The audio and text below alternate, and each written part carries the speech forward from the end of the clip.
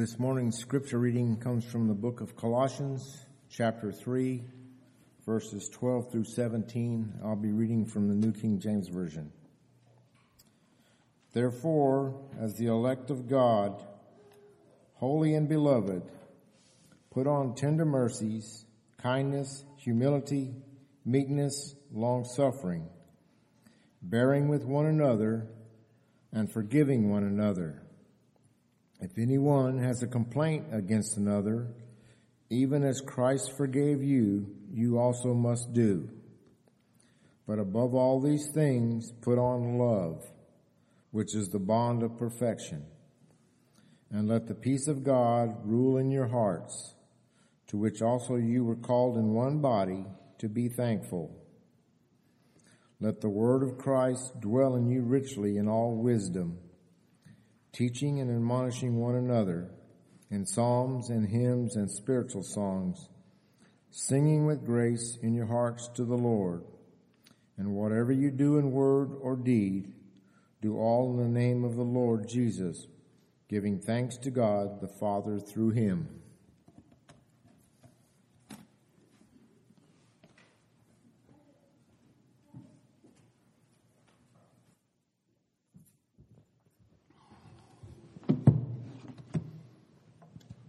Good morning. It's a beautiful, beautiful day. Of course it is. It's the day that the Lord has made. We ought to rejoice and be glad in it. Did any of us fuss about the bountiful rain that we got yesterday? Well, some did. They thought they had a stream, a river, a lake in their backyard as the rain continued to come down. But if we're talking about blessings, how do you want God to bless you? The blessings that he gave, an amount of rain that he gave, or just a little sprinkle here and there? We're talking about the blessings that God can give, and that God does give. I'll take all that he has to offer. We have a great and a wonderful and a gracious Father. We got a Father who has so loved us that he had planned our redemption before the world has begun. He has a will that he's working out, and he has a way of accomplishing his will. We are the beneficiaries of that. Indeed, we need to be grateful for how he works. Sometimes we wonder why, or the way he chose to work.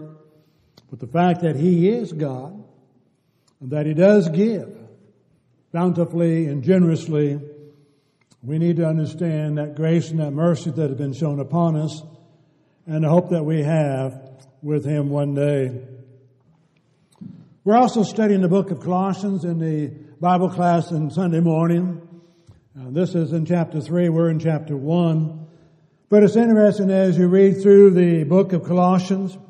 I was mentioning this morning that there's about 95 verses in the book of Colossians. And out of that 95 verses, there's only about 14 that has something negative about it. And usually it's in the sense of saying, this is where you once were, but now you are not there any longer. In other words, the emphasis that we have and that we need to understand that comes from God is how bountifully he has blessed us, how bountifully he has enriched our lives, even though that we may not see it exactly that way along our lifetime, but to know that he does, and that he does care for us.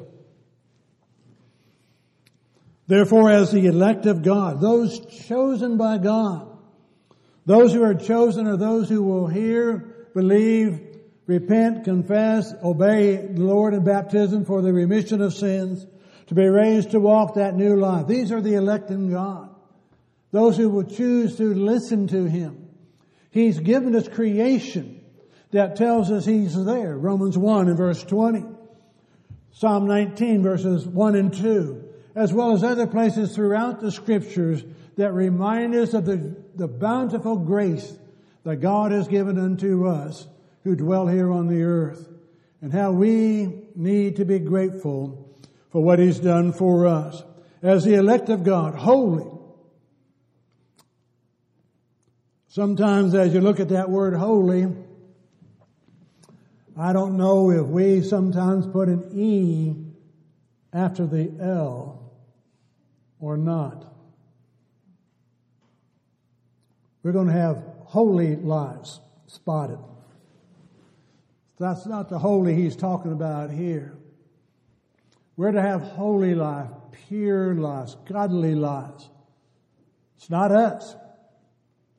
It's God working in us. It's His righteousness that dwells in us that makes us saints or set apart for the service of God and a life that we live. We're to be holy and beloved.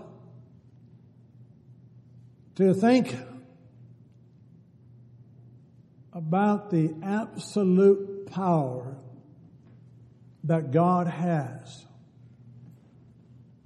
I marvel and stand amazed of Genesis 1 and verse 1. When I am able to take time to reflect on the result of Genesis 1 and verse 1, it humbles the heart.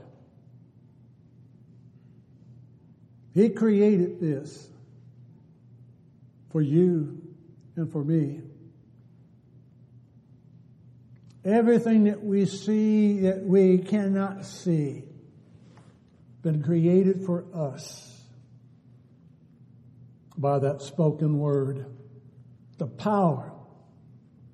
We have yet to even begin to comprehend the expanse of the universe in which we are a very, very, very small part.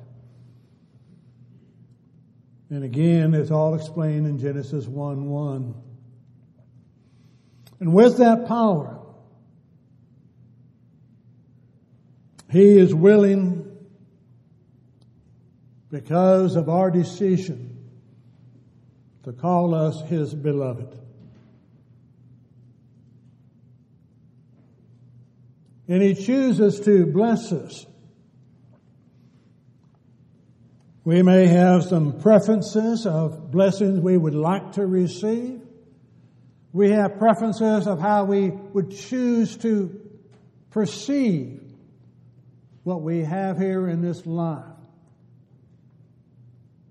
But the God who can create this universe, the beauty and the magnificence of it, how He can hold it together by the word of His power and bring it to an end by the word of His power, that He would look upon us, finite human beings with beginning of days and end of days, and richly beyond comprehension, shower us with blessings. Oftentimes we just simply need to open our eyes. Oftentimes we just simply need to reflect on what He's done, what He is doing, and more than that, what He promises to do for those who so loved Him, that when He comes again, they have a home prepared for them in heaven. We are to put on tender mercies. We're to be reminded of how compassionate Jesus is with us. The Hebrew writer in Hebrews 4 verse 15 talks about the compassionate high priest. We have a high priest who can sympathize with our weaknesses. Reflect on that. God in heaven, Christ in heaven, eternal beings, without weakness, without fault, that high priest can sympathize with you and what you're going through. His tender mercy is there. His desire to reach out to you and to encourage you to do what is right. James would remind us in the book of James, and in chapter 5,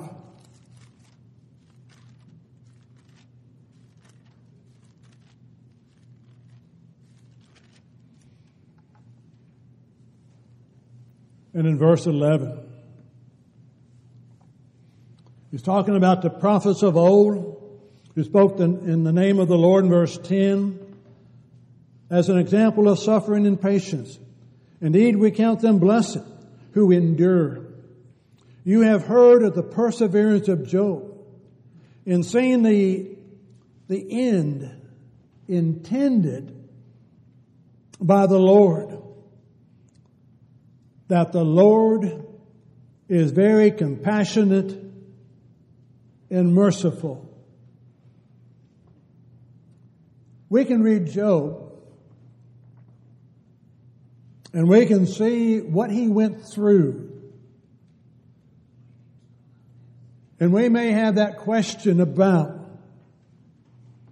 the Lord being compassionate and the Lord being merciful. We have that tendency of wanting to use words that, again, only God can give to us, and then to draw our conclusions as to how we think that ought to have been. You read Job. The Lord is merciful. The Lord never left Job. The Lord has strengthened Job. The severe trial that he went through. You go back and you read chapters 1 and 2 of Job, and you catch that glimpse of what Satan was wanting to do. But you catch that glimpse of the confidence that God had in Job. He is compassionate and he is merciful. And we're told there in Colossians 3 that we are to put on tender mercies. We're to put on kindness, humility, meekness, long-suffering. All those qualities that do not come naturally. All those qualities that we want to say are hard or difficult to develop and to express within our life.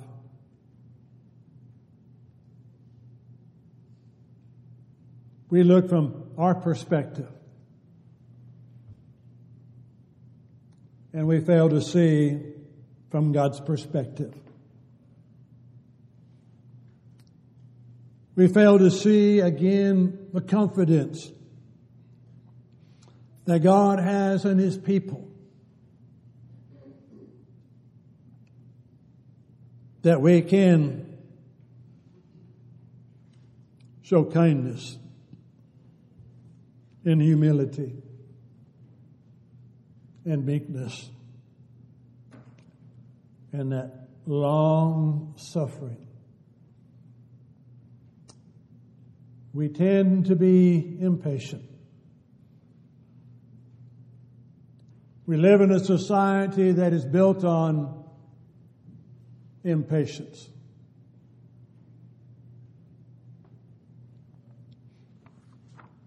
Some of us remember the days of television when they had tubes in them. And it took forever to heat up. And you only had a few channels. And all those channels went off the air at midnight.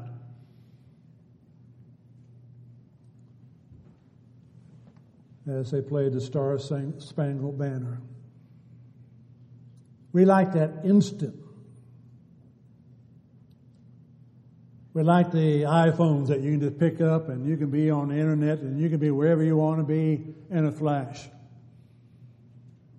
And if those get too slow, what do? Trade them in.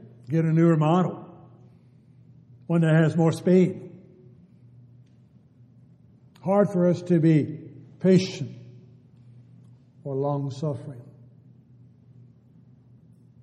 But you think about God. The patience that He has with humanity. The patience that He has with you and with I. You think about that patience. How long has He been working in our life? How many trials have we overcome? And how many tribulations have we given into? And yet He's still patient with us. He's still working with us, desiring that we would grow, that we'd have a better understanding, that we'd have more confidence that He works with us. That is not us. That is Christ working in us. Ephesians 3 and verse 20. That our God, who is able to do exceedingly abundantly beyond all that we ask or think, according to the power that works within us, not our power, the power that works within us. He's able to accomplish great things. Whatever it is, whatever we're able to accomplish physically, is because we are using what God has already given to us. The same is true spiritually.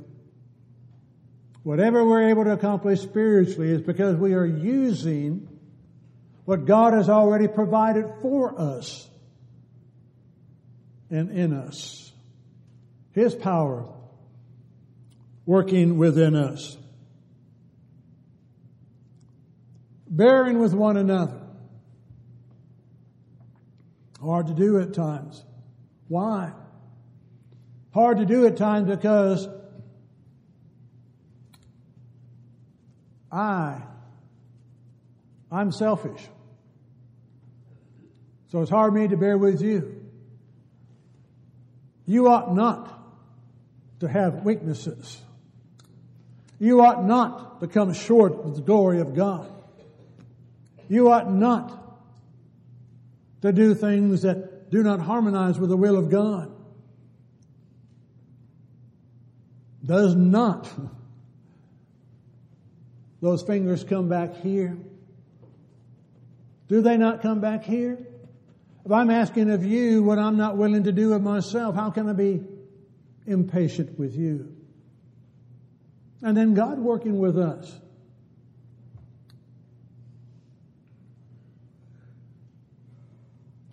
Grateful for the time that we're no longer under, as described in Leviticus 10, 1 through 3. Was Nadab and Abihu, who offered a strange fire unto the Lord that the Lord had not commanded them, and He struck them down there. God doesn't do that with us. He's patient with us. He allows us the opportunity to grow. We see it in the physical realm. I see one back there that I remember him when he was just a baby. And now he's about as tall as his mama. Time to grow. Give him that time. God gives us that time. Do we give that time to each other? Well, you ought to know better than that. You've been a Christian for 50 years. You ought to know better than that. Physical age has nothing to do with it.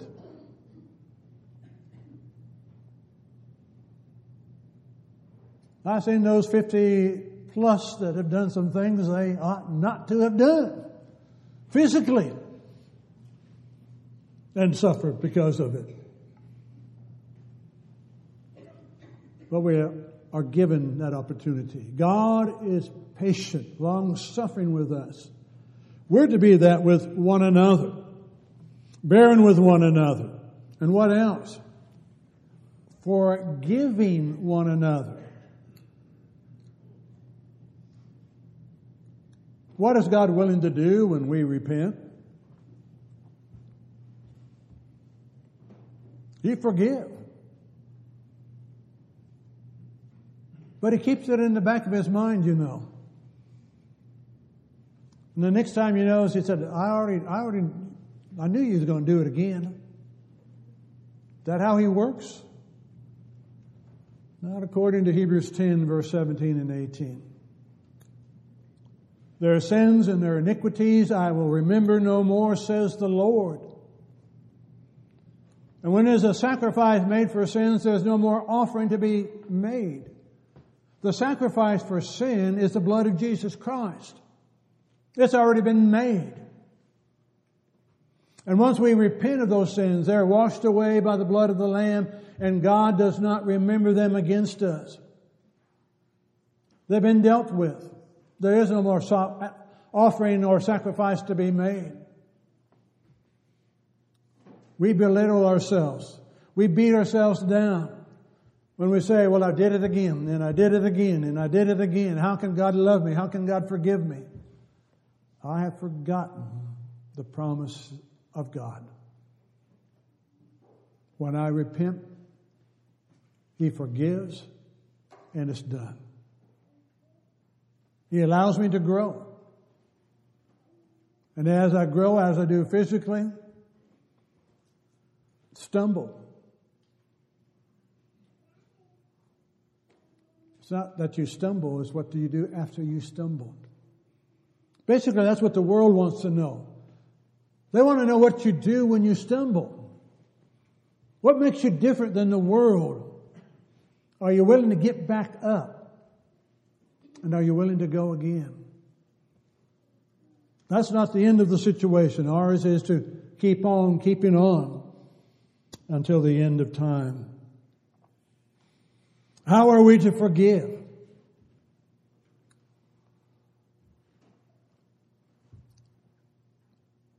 Everyone as Christ forgave you, so you also must do. As Christ forgave you, you are to do to others. I would not want God keeping a tally book on the wrongs that I've committed. I'm grateful that the eraser that He uses is the precious blood of His Son. Washes away those sins. Allows the purity to be there. Allows that opportunity to go on in service to Him. Above all these things, we are to put on love, which is that perfect bond of perfection. Put on love. Go back and read 1 Corinthians 13. Read 14. As well. Read 12. Read 12, 13, and 14. Look at how it's being described. Here's how love works. All those miraculous gifts, they're going to be done away with. But love will remain forever. Love does not seek its own. You look at that definition of love in 1 Corinthians 13, verses 4 through 8.